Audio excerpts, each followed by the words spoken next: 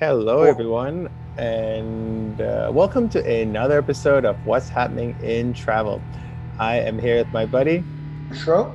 and I am Kerwin, and this is episode 71, Yes. and we're doing it on Saturday, March 6th, um, in a day when Houston is like amazing temperatures, uh, Ideal weather. ideal weather. The only thing is that it starts out like some mornings at 42 degrees and then it gets to 80 degrees by the time the day goes. And then, when the sun's setting, the temperature just changes to like 60 in like less than an hour. It's very bizarre. And these are rare days and Yes, they're perfect days. they are So, actually. And the good thing is that I see that although a lot of the plants are brown, like all the ferns are brown, if you, um, from the freeze. yeah, but if you look closer, they're budding. Yeah, they are. Yeah, they are budding. So that's really good. And I saw one bee yesterday. And y'all from like, why is he excited about bee? Well, the bee pollinates the thing and what's that? All our agriculture Right. relies on it. Exactly. So when we don't see the bee, it means that something is wrong. And it's wrong because the azaleas normally come out first. Yep. But they all And they're all dead, though. they're all dead. That's the thing. They started to come out and now they're dead. So it's like the bees are like, well, what do I do now? All right. So Christian, before we begin, what airplane do you have in your background today? That without prior consultation, we both have 747s taking off. But I have the first flight of the 748 out of Boeing Field in Everett. Very cool. So Okay, so you said Boeing Field in Everett. actually, that's not true. You mean Paine Field in Everett? Yes. Okay, all right. Just making sure because someone's gonna go, Boeing Field is not in Everett. I'm like, yes, we know. So thank you. Well, apparently I did not know, but that's all right. No, no, that's But I okay. did. I know what you mean. Yeah, So, it's okay. Because I guess just everyone there's Boeing Field, which is actually in Seattle, very close to SeaTac Airport, and that's really where they do a lot of delivery flights. It's also where the Museum of Flight is. right. The 737 is Um, there. well, so the 737 is actually in Renton, Hmm. which is where they make those. And when they fly out of Renton, they never fly back because that part of that runway is really short. But they build them in Renton, and then they'll take them to the other, I guess, whenever Boeing Field. yeah, they go take them to Boeing Field. They do their delivery preps and stuff like that Hmm. there. And then, so there's Renton, there's Boeing Field, and there's Paine Field. And Paine Field is in Everett. And we've been talking about how Boeing is leaving Everett slowly but surely. Um, so cool. And I So, have, and like Krisha is saying, it's very, we don't consult on our photos, and it's weird that they're both in the same location. I couldn't find a I'm using a Malaysia Airlines 747-300 that I'd visited Kota Kinabalu. I think it might have been 2009 or something like that. And my that's friend, pretty recent. I uh, didn't realize you had been to uh, Borneo. yes, I did. One of my friends I went to college with is from KK. And Okay. so he was going to go visit his parents, and it was actually around this time of the year because I remember that I had to leave earlier because all the flights would have been full for Chinese New Year's. Okay. Yeah, and so I cut my trip short coming back just because of that. But yeah, and so here the 747-300 is taking off from Kota Kinabalu, and you're probably like, why would they send a 747 to KK? Because it was Chinese New Year.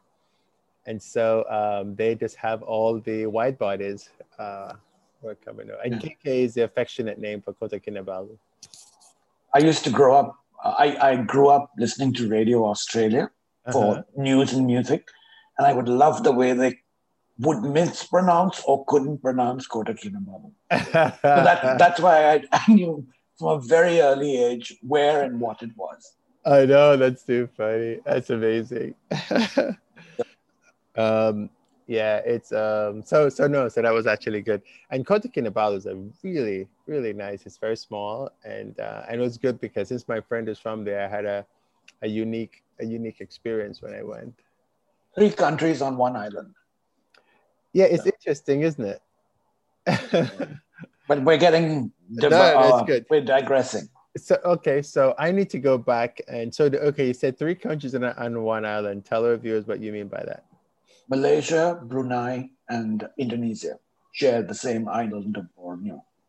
Which is quite interesting, isn't it? When you think about it. So can you imagine when they were divvying it up? I know, really. Because Brunei has such an odd border with Malaysia and Indonesia. It's not a straight shot border. Right. I know, it's great. That part of the world is very. I need to go back to Indonesia because I only made it to Bali, and I made it to Jakarta. But for Jakarta, I wanted to go into the city, but the traffic in Jakarta is horrendous, and I didn't have enough time. I had like 4 hours, and the cab drivers are like, "No, you can't go to the city and come back in 4 hours." I was like, "What?" And so I didn't bother. I think it's worse than Bangkok. Oh, is it really? Oh, in Jakarta, yeah. But at least Bangkok has that train, right? Right. Yeah. And the train actually goes from both airports that are in Bangkok. So that's good. All right. So we'll jump in what we have. So, excuse me. When we compile these, we try to put them in different categories, and we had some things that don't really fit in like airline or aircraft category. So we're gonna call this other category. And by the way, I was gonna do a shave, but I just it would take for the rugged look. I'm going for the rugged look. No, I just woke up late this morning. I had some errands to run, and I just didn't get a chance to shave. So if you see me looking scruffy, that's why. But next episode, although I shouldn't probably say that because this is probably going to be 2 episodes, but soon I'll get shaved. Okay. So our first story we have is says Universal Hydrogen beefs up its personnel. What is Universal Hydrogen? What do they do? So again, that sounds like a topic that has nothing to do with aviation, but it has everything to do with aviation. Okay, let's hear it. And the reason I included this is because this is a company, a 1-year-old company based in Southern California, in Los Angeles, that is moving to build and market a hydrogen distribution and fuel logistics solution for the aviation sector. So just to backtrack a little bit, hydrogen fuel is sort of a lot more exotic sounding and difficult to achieve than electric EVs, electric vehicles. Okay. But this was an article that really got my attention because I think hydrogen is the better alternative to electricity, because to generate all that electricity takes energy. But for hydrogen, people could argue, but it's a lot different. Mm-hmm. So, and another reason why I brought this up is that Toyota, I know this sounds very improbable, has released this updated version of their fuel cell hydrogen vehicle called the Mirai. And they've really made it look very, very traditional. And in fact, they're going to sell it in Europe from this year. Yeah. That's one of the reasons why I wanted to bring this to attention, because I think what they're doing is really important. So the first thing they've done is that they've appointed a new chief commercial officer. This is Universal Hydrogen. Mm-hmm. And he is, his name is Rod Williams. He was previously the vice president of marketing and regional programs for Bombardier. And what they also have is a new strategic advisory board Yeah. with a lot of very high profile names. For instance, one of them is Tom Enders, who was the CEO of Airbus. There was also John Leahy, who was the chief commercial officer of Airbus. Then there was someone called Carl Burleson, who was from the US FAA administrator, and then the chief scientist for the environment from the FAA called Lourdes Maurice.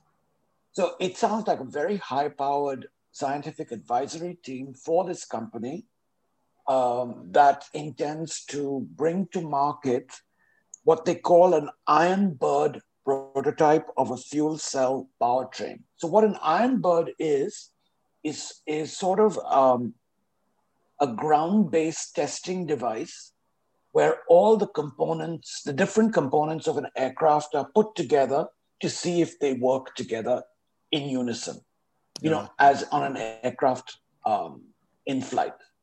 And they want to do this by the second quarter of 2021, which is essentially a year away. So they have an extremely ambitious goal. And what they want to do is they want to have this prototype available for regional and electronic vertical takeoff landing aircraft. Mostly a smaller sized aircraft, but it's still a tremendously ambitious goal. And remember, hydrogen storage is one of the main problems because it's a gas and it's not easy to store as a liquid form. That's one of the main hurdles that this company faces, but they appear to be ready for it. And what is even more interesting is that they have a goal to, as they say, retrofit existing regional aircraft with a hydrogen electric powertrain compatible with its modular capsule technology. So essentially, you just take something out and put something back in its place. That'll be interesting. That's why this story really captured my imagination. And I really hope it comes to fruition because I do strongly believe hydrogen is the better alternative than electricity. So it's interesting, right? Because you're talking about VTOL, which is vertical takeoff and landing, and that is getting a lot of traction.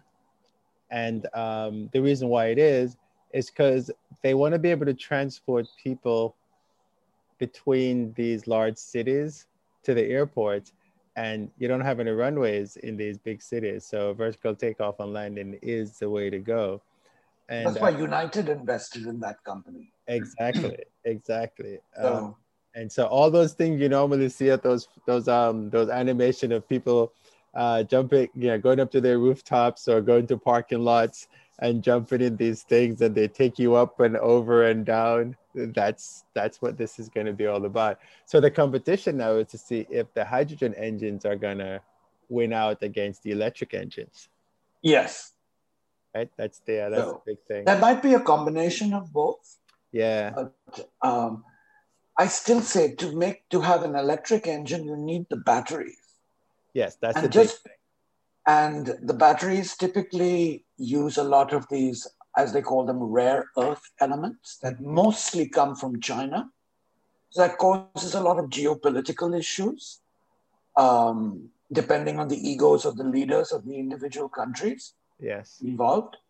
So I really think hydrogen, once they can get past the storage dilemma, is the way to go. But clearly, I'm in the minority on that because there are, for instance, in the automobile industry, there's a lot more electric vehicles than hydrogen. Right, there are. So, and I think they will solve the battery problem. I know that Hyundai is working on they all are on the electric helicopter that's going to actually work with Uber. And Uber was trying to work with Sikorsky, but Sikorsky is taking too long, and Sikorsky make helicopters. And so Sikorsky actually have a prototype in Dallas. I think they have two prototypes. And when I went to CES, I saw the first one. And last I guess 2019, I saw the second prototype. So there's a lot of stuff that's going on in the back end and testing and stuff like that. So it'll be interesting to see what goes. But I guess electric is going to be first because we're doing that now. But we have hydrogen vehicles because some of the buses in Houston, Yes. they're hydrogen, right? Right. Yeah, so it's not. And most of them are electric, but I believe a few are hydrogen. Correct. Yeah. And I think Honda and Toyota are the two companies that have hydrogen cars.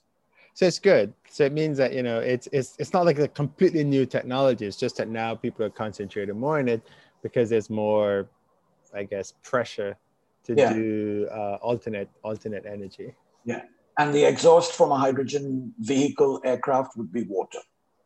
Okay. What it does is react with oxygen to produce water. So then will we still have contrails? Yeah, we will. So people are still going to complain then because they don't understand how contrails work. Which we won't explain here. But what was the other thing I was going to say? So when you said Iron Bird, so being from Jamaica, we call the airplanes Iron Birds. So yes. So when you said they're building an Iron Bird, immediately my mind was like, oh, you're Jamaica. Because people would say, oh, I'm taking an Iron Bird to foreign, kind of is what they would say, which means that they're taking an airplane out of the country. So it was funny when you said that. All right, cool. Was it all you had for that one? So we have a lot of very unusual topics. Which is good because, the industry is so vast, right? Yeah. All right. There's so many other businesses that have a direct input into the aviation industry behind the scenes that we really don't think about. And they get very little press. Yep. And when you go to shows like Farnborough Air Show, which is held in London, and the Paris Air Show, which is held in Paris, which is actually canceled for this year. And so it'll be Farnborough next year. It's normally held in June. You realize how huge the industry is and how all these intermoving parts. All right, so the next one we have is Honeywell. And Honeywell, like you normally won't see Honeywell's name on the outside of the plane, but it's all over the inside of the plane. So Honeywell expands its onboard UV treatment product line, which we had talked about this before, right? Yes, we did. Okay. So Honeywell, as you mentioned, produces a lot of avionics. And a couple of weeks ago, we talked about how Honeywell was involved in breathing new life into UPS's Airbus 300 aircraft because they're used extensively in flight decks and cockpits of aircraft. So this was last year again, where we revealed that Honeywell had produced this prototype, which was essentially a tall robot with two wide arms that were actually UV lamps. And so what Honeywell is doing is using this very powerful UVC light to disinfect high-touch surfaces because bacteria and viruses, they disintegrate or their membranes are ruptured when strong UV light hits them. So these companies, several companies actually, including Boeing, have developed these UV radiation systems that essentially cover all high-touch surfaces with UV light to disinfect them. And so what Honeywell did was to have this rather tall and large system to disinfect, for instance, regular-sized aircraft like the Airbus 320, Boeing 737 series, all the way to the 747 and the 777 and the 350. So what they've done now is bring out a pocket-sized version of that. Well, not exactly pocket-sized, but the battery is in a backpack that you can wear. The whole system weighs about 15 pounds, which is about 6.8 kilograms. And it's a handheld wand that you essentially just wave over smaller surfaces, like, for instance, regional jets or private jets. And they want to use this in, for instance, cars, trains, and buses. For instance, for a rental car, apparently you can do that in less than 5 minutes. The battery lasts for an hour and takes about 2.5 hours to recharge. And they say for one use of this, it costs about 10 US cents, which is very, very reasonable. What else was I going to say? You can cover about 1 square meter, which is about 11 square feet, in 17 seconds. It's not 15, it's not 20, it's 17 seconds. So you can do a business jet from its seating area to the labs to the cockpit in under 15 minutes. Yeah, okay. And airlines that are using the larger system by Honeywell include Qatar Airways, JetBlue, Azul, and a lot of other, like, Chinese carriers. Yeah. I just thought this was another interesting iteration of technology. That's good, because we just don't, people don't think about what goes on in the back. They just get on the plane and they get off and they complain and they're quote unquote happy. So this is good. This is good to see all the little behind the scene things that's going on. It's very reassuring to hear. Yeah, it absolutely. Technology and innovation is alive and well. Yeah, well, you know what it is. During COVID, so when you say technology innovation, as an example, I go to a lot of conferences, and of course we can't have conferences because we can't do face to face. But the technology for all these conference software is incredible. And there's so many. I used one called, and Wova is not a sponsor of this podcast, but I used one. It's WHOVA, and it's really good. It has so many features. Even one thing it does a live transcript. The fun thing about the live transcript, though, is that when it hears different accent, it doesn't translate the words the same.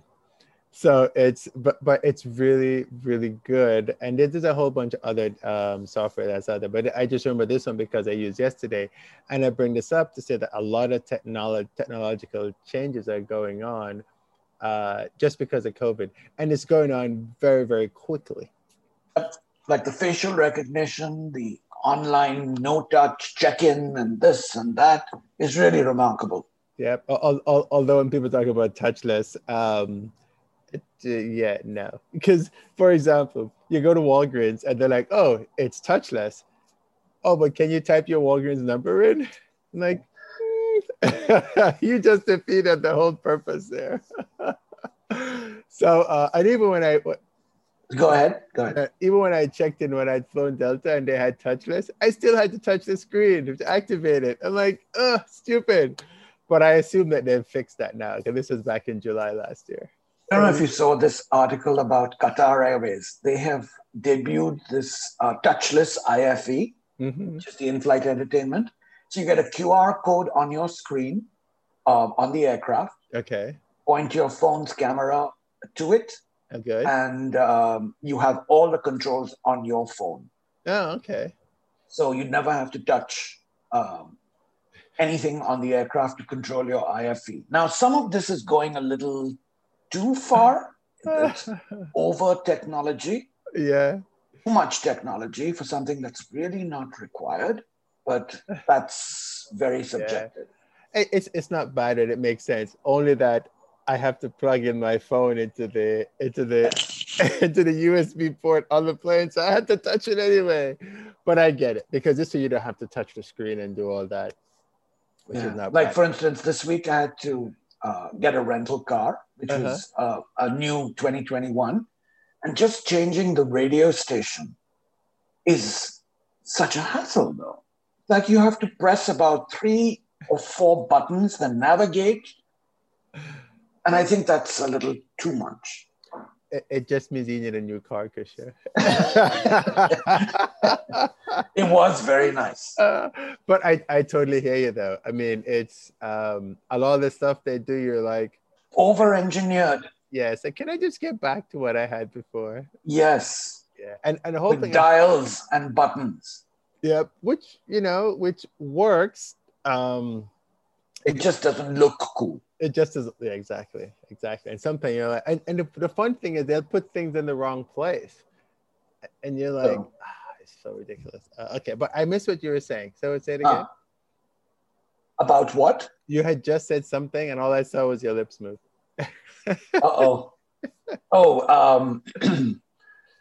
Buttons, they look old. Buttons and dials, they look old, but they're so functional and so much easier to use, at least in a car. Yeah. So it's weird, right? What they're doing is they're designing these cars not for older people, and we're not old, we're in our 50s, but they're designing it because the kids, when they grow up, they don't know what a dial is, right? They just, or a rotary telephone. Exactly. All they've done is just press these screens the whole time. So the funny thing about this, as you said, and of course we're off on a tangent. I mean, why wouldn't we, right? When they talk about, so everybody's talking about screen time, right? Like how much screen time you've had. Yep. All these dumb programs checking your screen time, but everything they design, why don't you use your phone? You can use your phone to control it. So, and then people complain, oh my God, I've been on my computer all day. Well, yes, because you designed everything around the computer. Everything has an app. So it's like, you can't have it both ways, right? God help us if ever we lose internet connectivity. Well, we did. That's what happened in Texas a few weeks ago. And it was terrible. Will we learn from that? No, probably not. No, we won't. We just keep on going. I mean, and it was bad because the power to the towers were not there, and the power to the homes were not there. So we had to use our phones, and then because we had to use our phones, everybody was using the signal from the tower. So, when you drove around, people were parked in parking lots trying to get signals. We drove about at least 2 or 3 miles away from where we are and sat in a parking lot with a whole bunch of other people in the dark trying to get, and all you could see was the security people were driving by and wondering, why are all these people here? But that's the only place you could get a signal. And so it's really bizarre. And then people were actually staying warm in their cars. And outside, thank God, but most people was outside and not like some of the people who sadly did that inside the garages, but people were staying warm in their cars in parking lots, and they were charging their devices using the thing. So yeah, when we don't have power and stuff, everything goes awry. So and no, we have not learned. Okay. So we almost always have to have a Boeing story. And Boeing, we're not picking on you because as you can see, both airplanes we have are Boeing airplanes. So we're your biggest fan. But what's the story about Boeing and McDonnell? Because Boeing bought McDonnell Douglas years ago. Yes. So what's going on now? So this was a very interesting article by this person called Richard Abulafia. He's pretty well known in the aviation industry, and he's a consultant typically when he's being asked to speak, but he works for an aviation consultancy called the Teal Group. Yeah. And he wrote this very, very perceptive article called Will Boeing Become the Next McDonnell Douglas? So ask most people these days about McDonnell Douglas and they'll give you like this blank stare, like what or who is that? Yeah. So McDonnell Douglas came about when Douglas Aircraft merged with McDonnell, which mainly produced military planes in 1967. When the two merged, McDonnell really didn't want to invest a lot of money in commercial aircraft. And the only real viable product they had was the MD-90 series, which was really an extension and a modification of the DC-9 from Douglas. Right. And because of their real failure to invest in future concepts, the name McDonnell Douglas died, because really they had no market share anymore after the McDonnell Douglas, the MD-11, the DC-10 from Douglas, and from actually McDonnell Douglas, and so on and so forth. Yeah. And so what Mr. Abulafia did was point out the analogies between McDonnell Douglas and Boeing today. So he really, I think, hit the nail on the head when he pointed out these 5 issues where Boeing was following the McDonnell Douglas playbook. The first one was Boeing's significant engineering cuts in the near recent future. For instance, the R&D from Boeing has been cut by 25% between 2021 and 2020. And between 2020 and 2019, it was even more than that. And this is exactly what McDonnell Douglas did for commercial aviation. Yeah.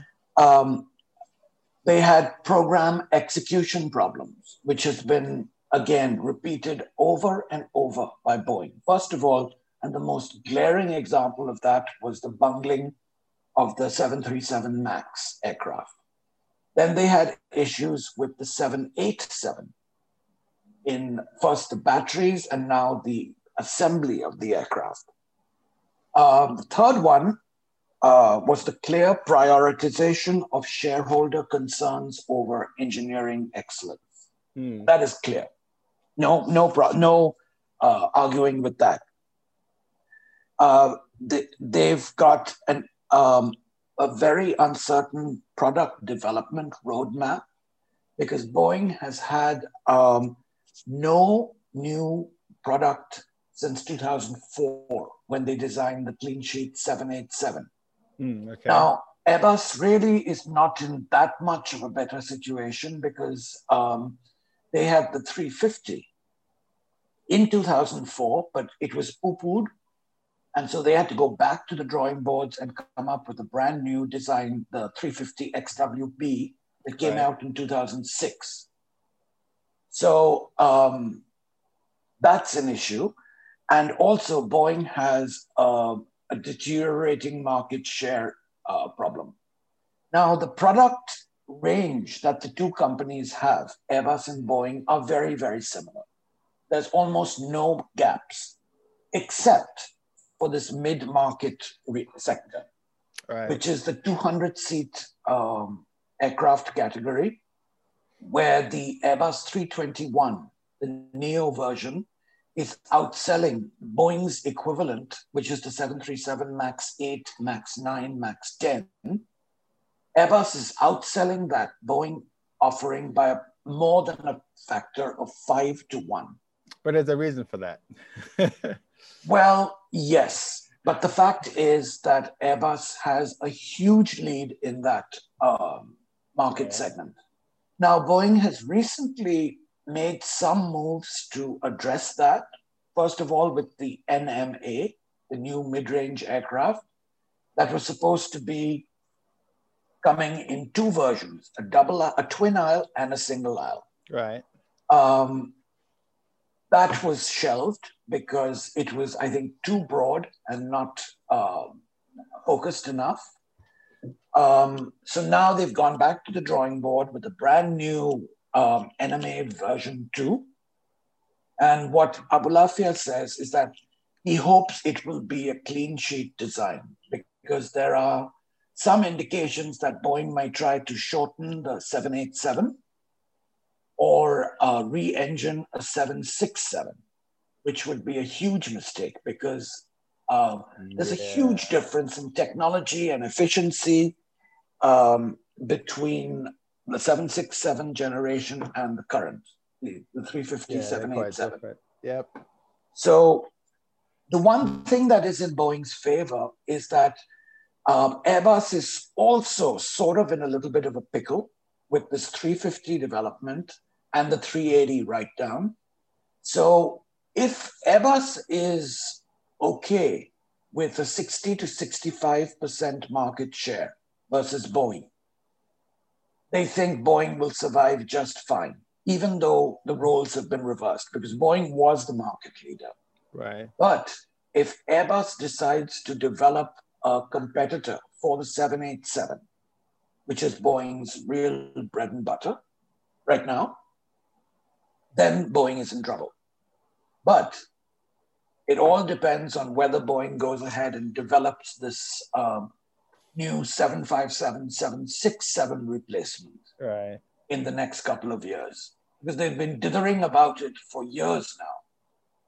But it was just a very, very interesting article to read. And I hope Boeing management was aware of this. Yeah, I'm pretty sure they are. I mean, it sounds like the guy did his homework, which is good. Yeah. But I mean, I think Boeing is good, because here's the thing, right? There's no other company, like, if there was to be a takeover, who would take over Boeing? You are correct. And also there's also Boeing, like Airbus, there's Boeing Military, which I guess always makes money for them, because apparently we're always going and we can't get along with each other worldwide. So we always need stuff. So I don't think it's as dire as he puts it. But the signs are there, though. Well, this is sort of the canary in the coal mine, as they say. Yeah, the similarities are there. I'm always a big proponent for, like, Boeing pulling out of one place, going to the next, just because they could save a few millions or whatever. Or so people go, oh, things are looking good, let me buy more stock. And meanwhile, you've devastated a whole community because you moved your manufacturing out of there. Like, I think this 777X is such an amazing aircraft. But unfortunately, it's coming out at just the wrong time. Yeah, it's a great airplane, but we have too many airplanes. Airplanes. Yeah. So, and nobody's going anywhere, at least yet, for the next year. Oh, yeah. As I say that, because did the Olympics get canceled? No, not yet. Okay. All right. It's very iffy. Yeah. Because even Japan's in an impossible situation. Should they cancel it? Should they not cancel it? Yeah. Can they get enough people vaccinated? Well, they plan to. I think they start in later this month, Japan. Yeah, because that might be what it takes. Remember, you're getting all these athletes from all over the world. Yeah, well, I mean, what they would do is it's like how they do the baseball and the basketball and football and all that. Yeah. You create a bubble, and but then the fans, which is always the biggest part of the Olympics, the fans is going to have to go into a bubble. Yep, and not many people are going to do that or be willing to do that. So. Right. And no one has money to spend 14 days in Tokyo. Plus, it's not cheap.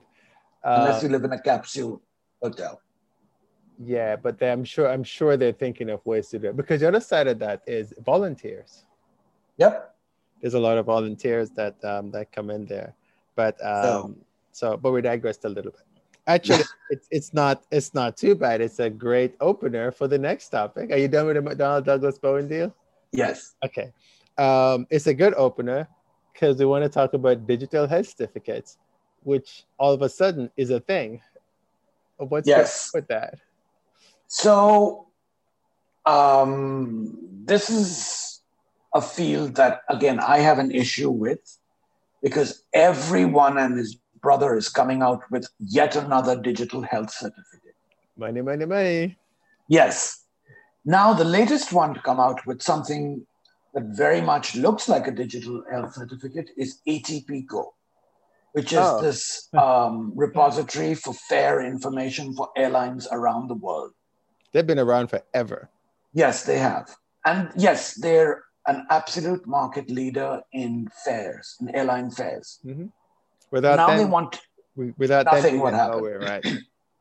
So they want to venture into this digital health certificate area. Now, what that is, in case people haven't been paying attention to previous episodes, it's sort of like it is an app on your mobile device where you can store all your, let's say, vaccination and other travel detail information that you can present to airport authorities around the world to bypass quarantine and other issues, Right. security issues. Because now they're saying you can put your passport information on there, everything.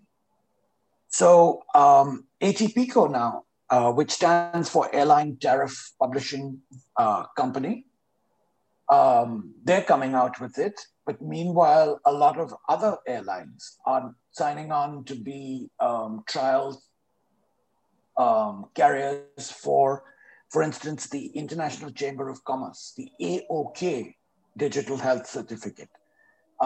Very recently, Air Caraïbes and French Bee, including Air France, have agreed to use or trial this AOK program for travel between Paris and the French overseas territories, which is, the Guadeloupes, the Martiniques, the Tahitis, and Reunions, and all of that.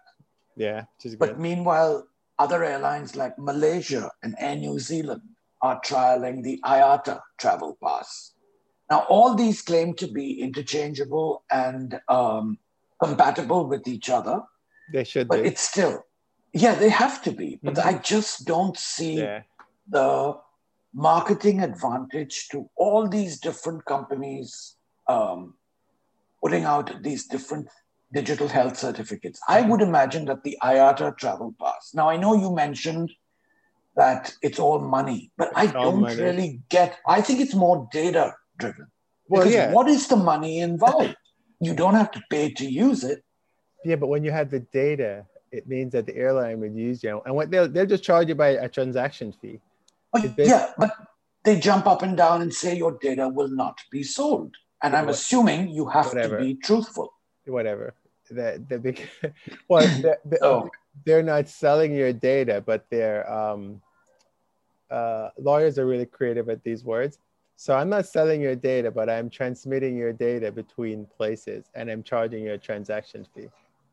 You're absolute. That's what these people are stating. Yeah. Very, very unequivocally. Oh yeah, that's exactly what they're doing. It makes sense. I mean, if you think about what ATPCO is, right? ATPCO already has the engine that does that. Yes. Because every fare worldwide pretty much goes to ATPCO. Yep. Or some sort of it, or some, So they already have all the access. They already have all the coding. Everything is there. All they have to do is just send another bit of data. Instead of saying it's $35 to go here for the ticket you just bought. Oh, and I have a COVID vaccine. That's the other little bit of data that's on there. So they already have everything in place. And I'm sure when they develop these systems, just like how you can go in and add new fares and all that, you'll just be adding this same interface, same all that. And now ATPCO have come up with better systems so you can actually update things as you go. Normally it used to be once a day or something like that, or twice a day. Twice a day. Yeah, now, which a lot of people have taken advantage of when you have fare errors. And so just to make you understand, what ATPCO holds all the fares. So when you see all these errors, airlines go in, they create a fare, and then you can actually buy that fare on the other end. And the reason how you see that is a little company in the back end called ATPCO that drives that. So when you get a error fare, the reason why it takes so long to change the error fare is because I think you're only allowed like 2 or 3 updates a day or something like that. But the airlines, and an error fare is? When you see these fares, it's $5 to go from New York to Hong Kong, and everybody goes and buys it, and obviously it's not $5 to go from New York to Hong Kong. And then the airlines come back and say, we are avoiding all those tickets, and everybody gets there, in a wad, and you're like, but you didn't expect to pay $5 for New York to Hong Kong, did you? And so Caused by ATP fat fingers, as they call it. exactly. And so ATP drives all that, but it takes forever to change. So what the airlines have done, and we're going off topic, but that's okay. But what the airlines have done to fix that is they zero out the buckets. So because it takes so long for the fares to change, they just go in and in their revenue management system, they go, well, there's no availability. So it is $5, but we don't have any seats to sell you. Took them a little while to figure that out. But, you know, so I think that's why I think ATPCO is actually poised to do this because they already have everything in place. Don't you think IATA has to? Yes. Too? Oh, absolutely. Because they all transmit data. And so it's the race to the end. But the good thing is that they're using existing formats, existing standards.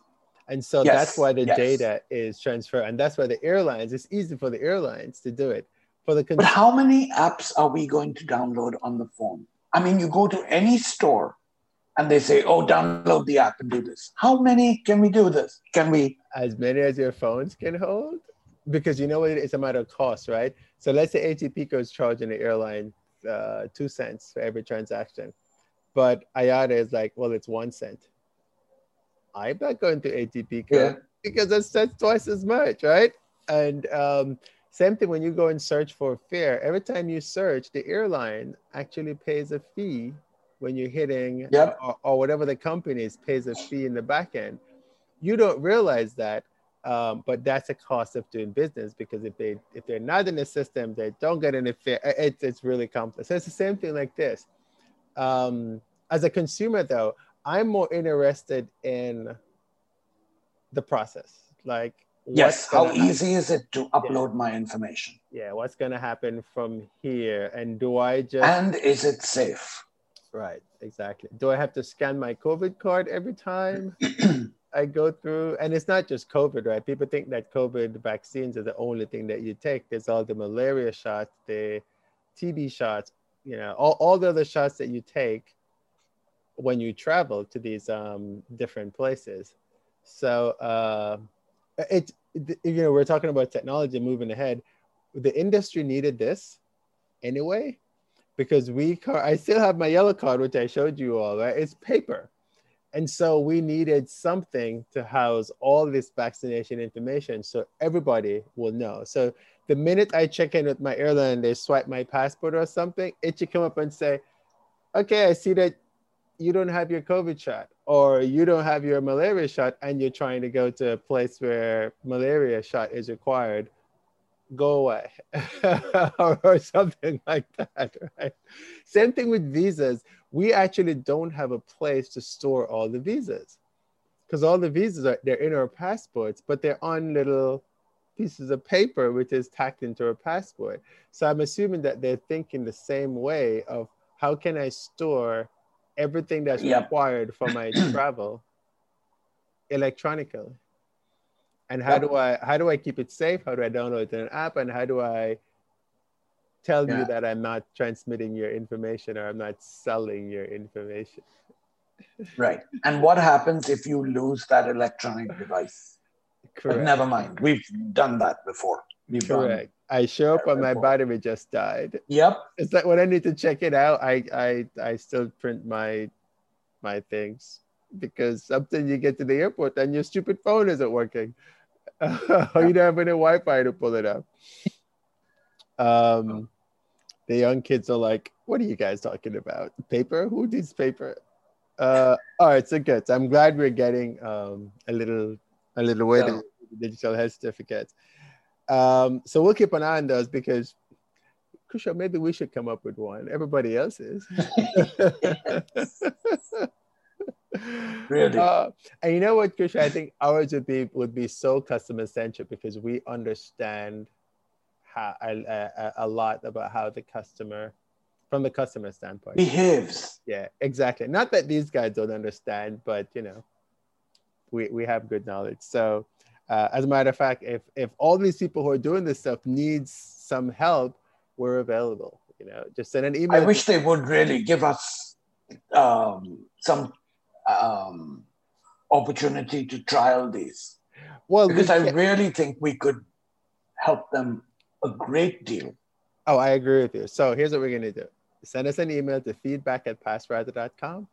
And or what I'm going to do in addition to that is try to reach out to these companies and say, yeah, we notice you guys are tested in these things. We have a podcast. We've talked about it on the show. How can we help you? Because we would definitely give them some invaluable information. Absolutely. Totally agree. All right. So that's my takeaway to do. That's a challenge. It is a challenge. Okay. Everybody wants to do something carbon free. So the buzzword in the industry is environmentally whatever. Everything is environmentally friendly, and we have at least one story in this segment. We're probably going to have another episode for the next things, but we have at least one story here. And so tell me about the carbon-free transatlantic flight. I think this is great. And again, a very, very interesting article. So there is this UK company, which is a sustainability organization called Carbon Footprint. Oh, that was original. Hey, it tells you the story right away. What they have organized is called a Freedom Flight Prize. So what they want to do is offer a prize of several million British pounds, which is also tens of millions of British pounds, which is tens of millions of US dollars, essentially. Yeah. A prize to a company or companies that they can complete a round trip transatlantic flight between London and New York on a 100-seat aircraft or larger within 24 hours. So the reason I brought this up is because this is something that is not expected to happen before 2029. Right. And in between, for instance, they're being sponsored by American Express Business Global Business Travel to increase the prize money. And what I found fascinating here were the list of entrants that have so far agreed to participate. Everybody. Well, no, not yet. First one is the Zero Avia, which is a UK-US company that British Airways has partnered with for hydrogen fuel development. But the other two are what got my curiosity raised. There's this other company called Okulu Aerospace and another one called E-Plane Company. Never and you will never believe where they're from. Ukraine. No, from India. Oh, okay. So the solution so far from these three companies are either hydrogen or electric.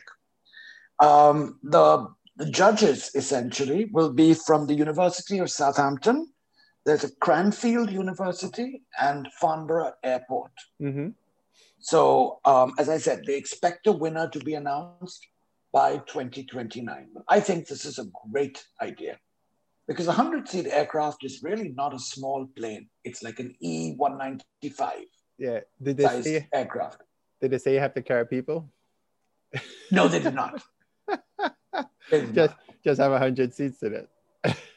So and you have to go back and forth in 24 hours. Because remember, a 100-seat aircraft really can't do the crossing nonstop, right?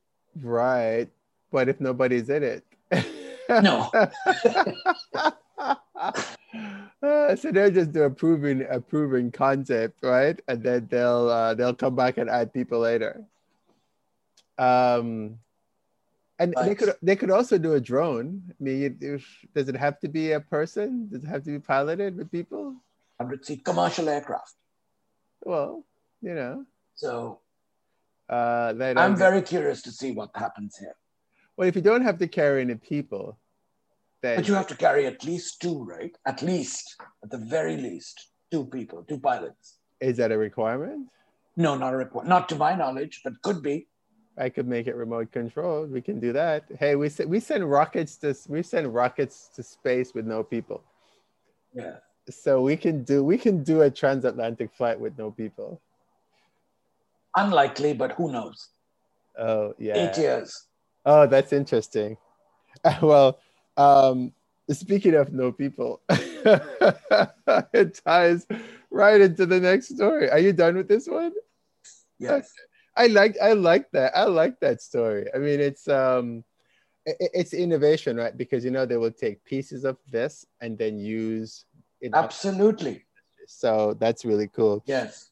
But as we're talking about no people, most airplanes have at least two pilots when you fly across the Atlantic, and when you fly anywhere. When you have people in it, you have at least two people. Even the little single-seater, nine-seaters, although the nine-seaters normally have just the one pilot in it.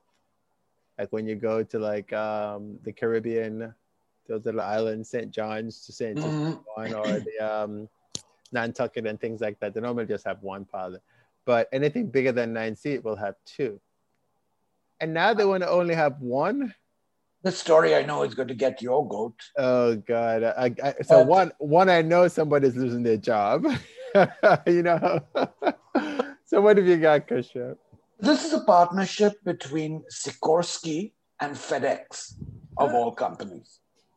So Sikorsky has very quietly been developing the technology to allow single pilot operations on large commercial aircraft. Now, you mentioned this earlier. Sikorsky is a huge name in helicopters. Correct. So this is the first that I heard of Sikorsky partnering with airlines and fixed-wing aircraft. So what they're doing is that they're using a newly delivered ATR 42 300 series aircraft that was delivered to FedEx. Okay. And this is the largest platform that is being used for tests so far. They're doing this at an airport in Connecticut in the US. It's called Waterbury Oxford Airport. Okay. Which is not too far from Sikorsky headquarters in Stratford, Connecticut.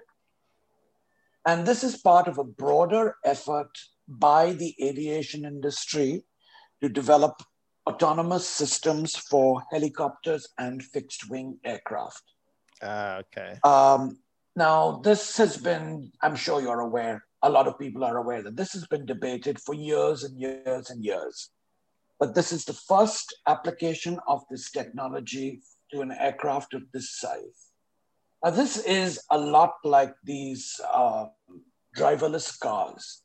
I don't think that is ever going to materialize. And if it does, it's going to lead to a huge, huge number of crashes. We already have driverless cars, Krisha, just so you know. What's this? We already have driverless cars.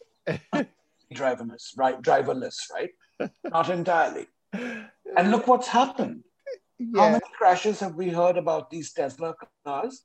Because we know you're always going to, unfortunately, that's how you have stupid people. Yeah, and that's how technology works. But continue. So I'm not sure how anyone would be comfortable with one pilot on a long flight. And for an ATR 42, that could be several hours. So if the pilot, for whatever reason, becomes incapacitated, do we really trust technology to get us back on the ground safely? Am I being a cynic or am I a dinosaur? Well, you do realize that there is a lot of technology. Like these airplanes can land and take off by themselves, right? Absolutely. Yep. And so, like the autopilot landing and takeoff. Yes. Exactly. Yes. And they actually have autolands. Like I think the pilots are required to do autolands. So it's not foreign, right? Are we ready for it yet? I don't think so. I don't think it's not going to happen in the next few years. Yeah, because I think it's like the Max, right? As soon as you have the first accident, everyone's like, "Oh, I told you shouldn't have done it," right? And everybody's like running around and blaming, pointing fingers at each other. And it's aviation, so inevitably, that's going to happen, because once that happens, Yeah. we realize how much we knew, how much we didn't know, and how much we have to change to make, to stop whatever happened from happening again. I'm more concerned about just losing another pilot losing their job.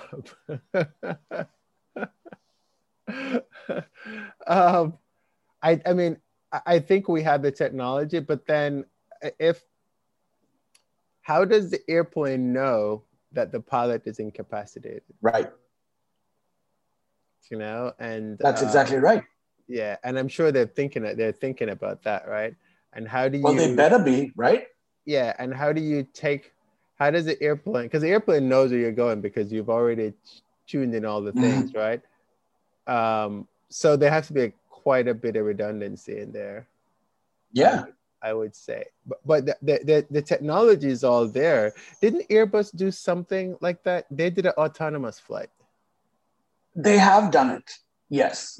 But in fact, they are researching it. I'm sure Boeing is doing it as well. Yes, but Airbus. But I don't know how realistic that is, honestly. But this actually worked.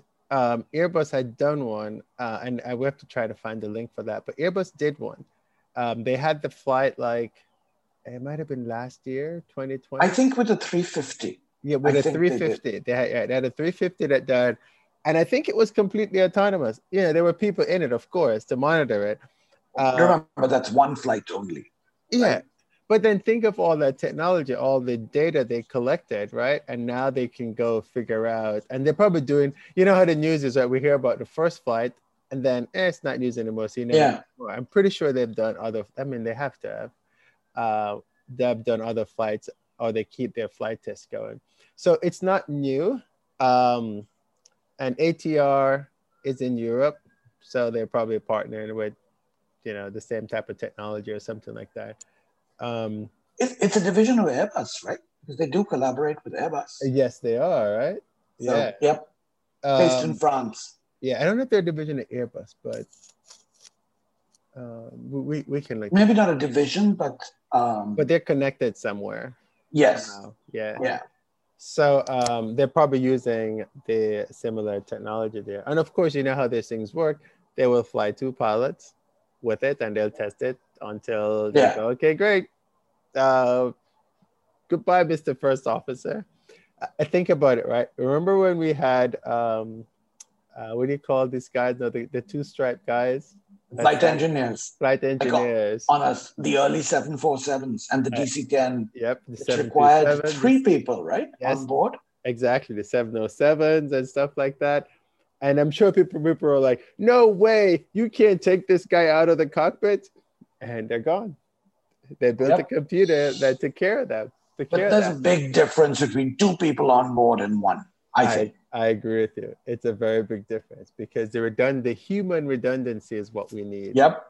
And so that's going to take a lot of convincing to the FAA people. So basically, the kids that the technology is just incredible if they can even conceive of such a concept. Yeah. So the kids that have been born today, they're the ones that's going to be pilot again. I know, right? It's like you used to have whom? So okay, so Sikorsky is actually, because we mentioned them in the story, they're actually doing this with the helicopter. So the initial one will have 1 pilot. Actually, it'll have a seat for 1 pilot who won't be doing anything but just sitting there and monitoring and making people feel comfortable. And that's in the helicopter, right? And like today's helicopter, they have 1 pilot and they do fly people around. So having 1 pilot is not a strange thing. You just don't have 1 pilot with 300 people behind you.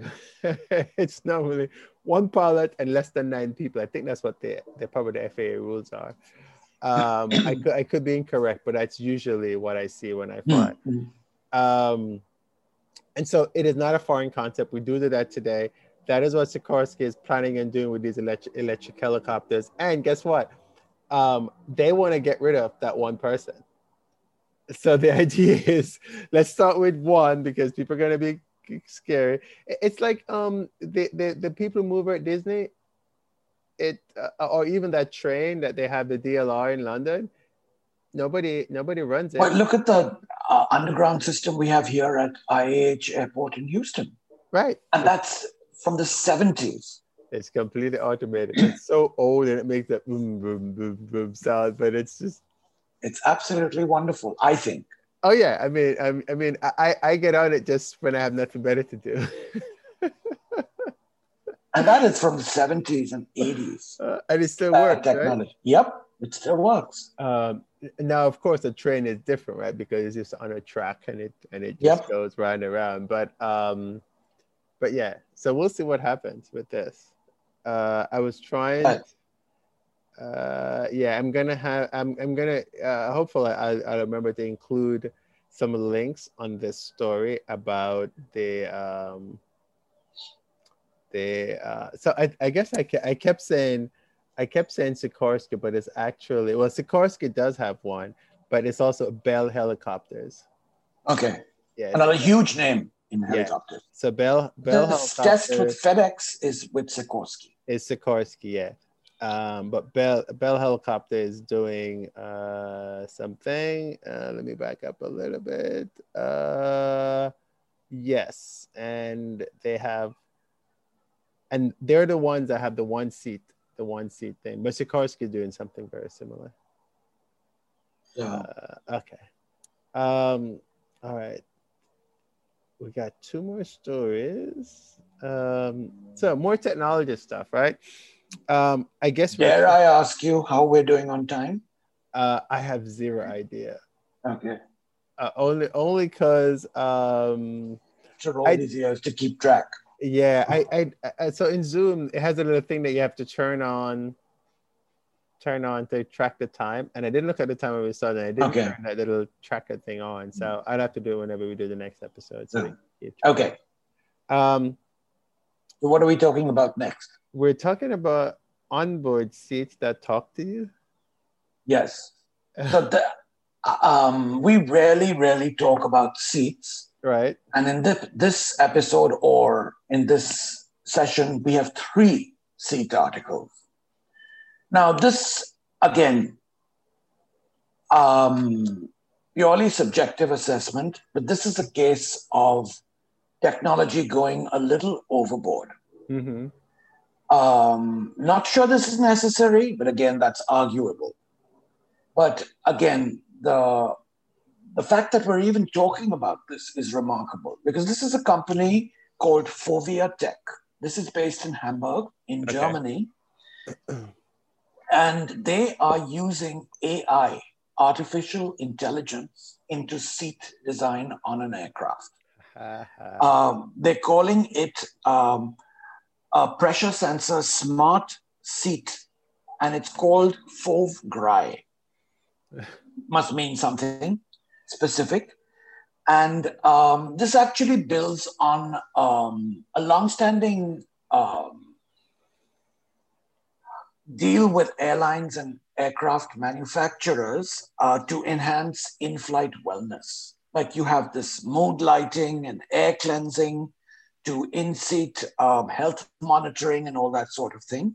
Okay. And Forvia Tech is now going a little bit further with that. So normally we have foam in seat cushions. And what this company wants to do is to take out the foam and introduce what is called a graphene-based pressure sensor smart seat technology. So what graphene is a single carbon layer of material that is very, very light, incredibly strong, with great electric and heat conductivity. And it's really composed of what are called these carbon nanotubes. Okay. Which is essentially a single layer of carbon material. And what they're going to do is integrate sensors into those seats. So if a passenger, for instance, is sitting for too long in a particular technology, the AI embedded in these sensors is going to send you a message be it on the IFE or on your phone or in a display on your armrest, that you should change positions. Okay. Now, given that you're asleep and you typically sleep in one position for several hours, how is it going to do that? Because if it sort of jogs you away with a buzzing or something, that's going to tick me off, woken me up. It'll just stick you. Maybe it'll know that you're sleeping and leave you alone. But then that would defeat the purpose, right? So, but again, very unlikely source of the technology, because the chips are going to be manufactured in South India. Okay. And they're also looking at expanding this technology for use in German trains, the Deutsche Bahn trains. But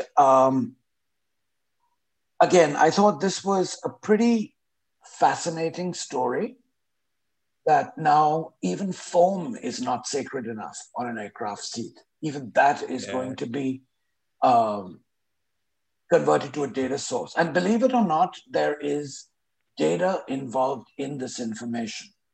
And again, this company has sworn up and down that they will not release the name of the passenger or the weight of the passenger to any other company.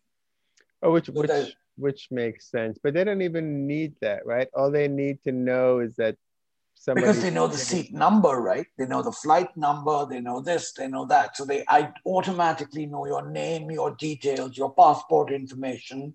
But only this, or that. Only if the airline passes that information to them. True. Yeah. But remember, the airline is in charge of the seat, right? Yeah, but because for the computer to know, all the computer needs to know is that there is a person sitting in this particular seat. You don't need to know any more data about me. But you know they will, right? Well, I mean, yeah, because you can weigh me because I'm sitting in the seat. Right. But you don't need to know that, I'm Kerwin and I'm sitting in seat 1A on, Delta or something. You don't. Or if I'm overweight or underweight or. Yeah, you don't need that. You could judge how tall I am because I am sitting in the seat. So you could measure that. Yeah. Yeah.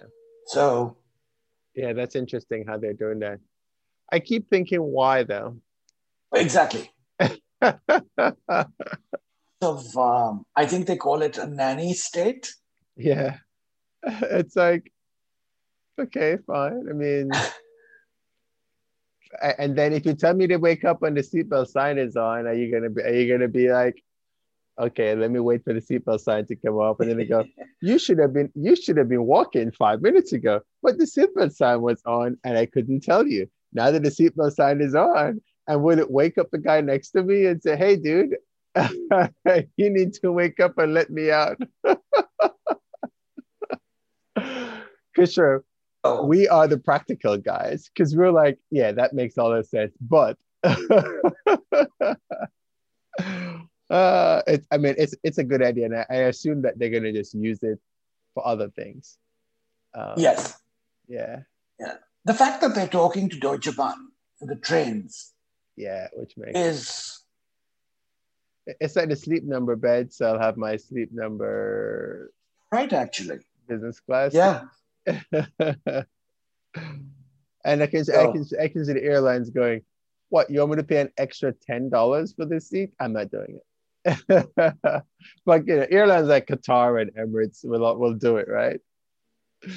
Oh boy. All right. So you said we have 3, but I only have one more about aircraft seat design goes even more high tech. Is that yes? Okay. Actually, there's 2 parts to that. Okay, let's hear it. So the first one is from a company that is based in Texas, actually, north of Dallas. It's called Star Aircraft. Okay.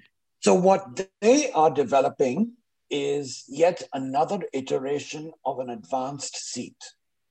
So what they are using is a polymer called EVA, that stands for ethylene vinyl acetate.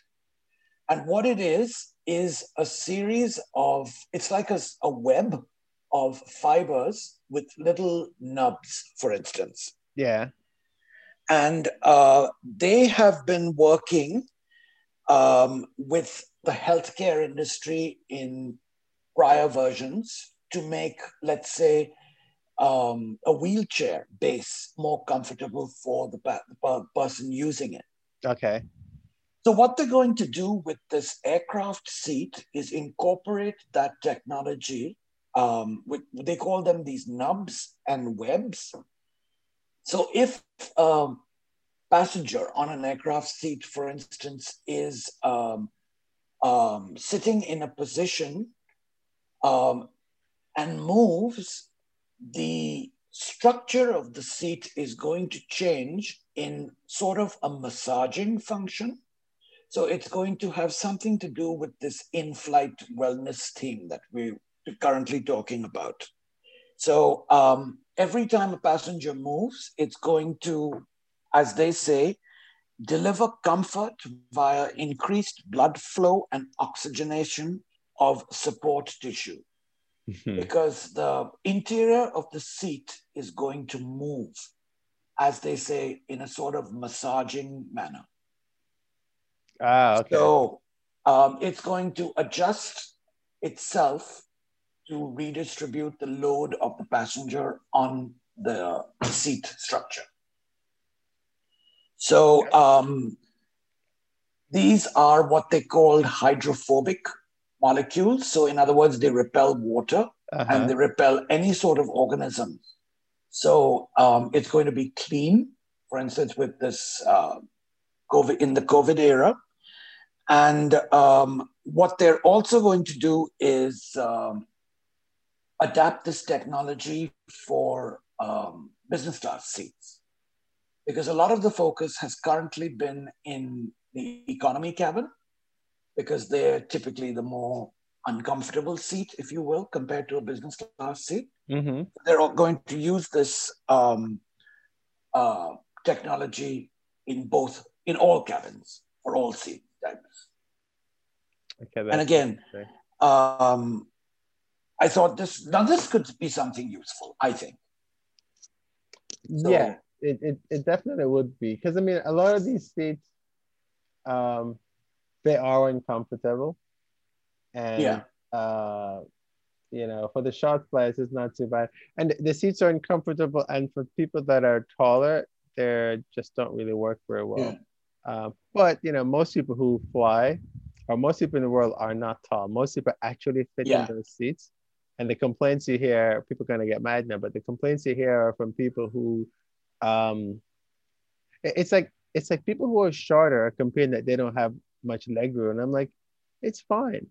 I'm 6'1", and the average is like 5'8", 5'9", I think is what, maybe 5'10" is what they designed these normal things, and most people fall in that range.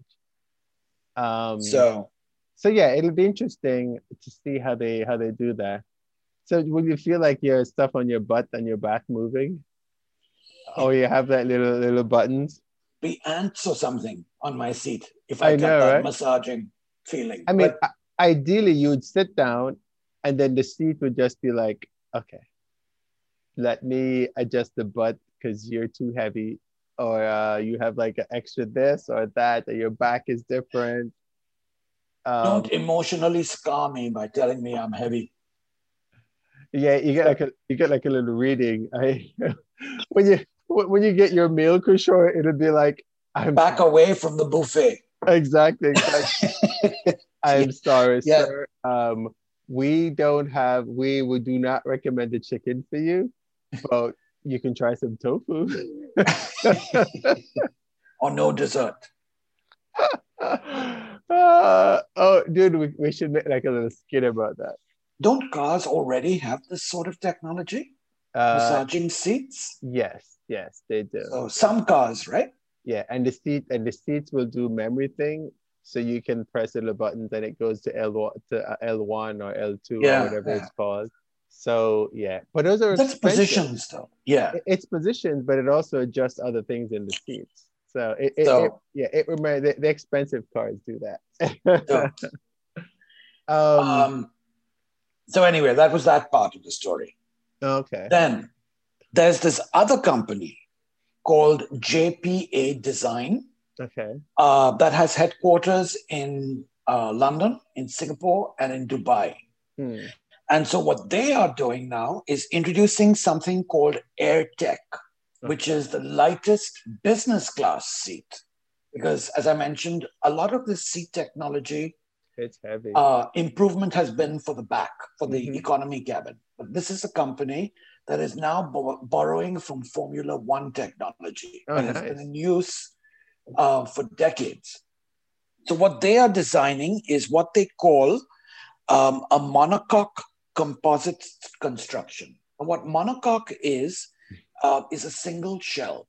Okay. So the chassis of the seat actually forms part of the structure of Hmm. the seat. Okay. And so consequently, there are fewer moving parts. So that makes the seat lighter. Right. So, um, as I said, this technology has been used in Formula One for a while, and it's the structure of the seat, the frame of the seat, that actually gives rigidity to design, to the design of the seat. So it's all one piece. But the best part of this that I thought was valid was that this seat has space under it to store a full-size onboard carry-on piece of luggage, and that you do Wow. not find on On a business J class seat. seats. Yeah. Yes. So that I thought was one selling point, and it aims to undercut the best current seat design by about 9% in weight. That's it. Yeah, but that's actually quite a lot. It is a So lot, but it seems small. this is actually a company that is gets a lot of its funding from the UK government. It's working with two companies actually called Williams Advanced Engineering and SWS Certification. Okay. And so, yeah, they want to release a final model at an aircraft interiors expo that's currently scheduled for Hamburg on August 31st, 2021. But Yeah. you talked about the 9% saving of weight. Mm-hmm. Um, uh, economy seat, on average, the best one, and Recaro is the leading design company for this, weighs about 9 kilograms, which is about 20 pounds. That's Is the it best seat design really? for economy. It Yes. seems like it would be heavier, right? Yeah. But I was going to ask you this question. Can you guess the average seat, modern seat in business class? How much do you think that weighs in kilograms and or pounds? Okay. Those are really heavy guys. And I know they're Yeah, heavy because they have a lot of moving parts. yeah. I'd probably say about maybe about 500 pounds. No, that's a little too much. Is that okay? That's It's about double. So it's about 100 kilos oh, or about 220 pounds. okay. And this is So typically on seats for the 787 and the 350. so So, that's about the weight of well, it's 170 pounds they use for a person. So it's actually not too bad. It's only 50 pounds more than the typical weight of right. a person.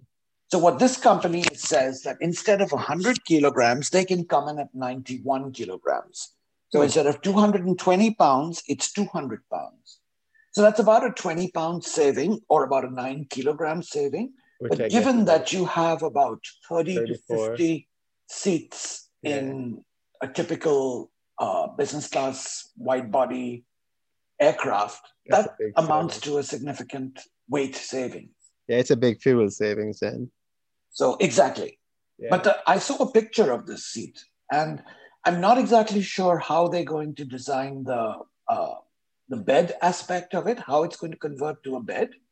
But the fact that it has the stowage capacity under the seat for a full-size carry-on is what attracted me to this story.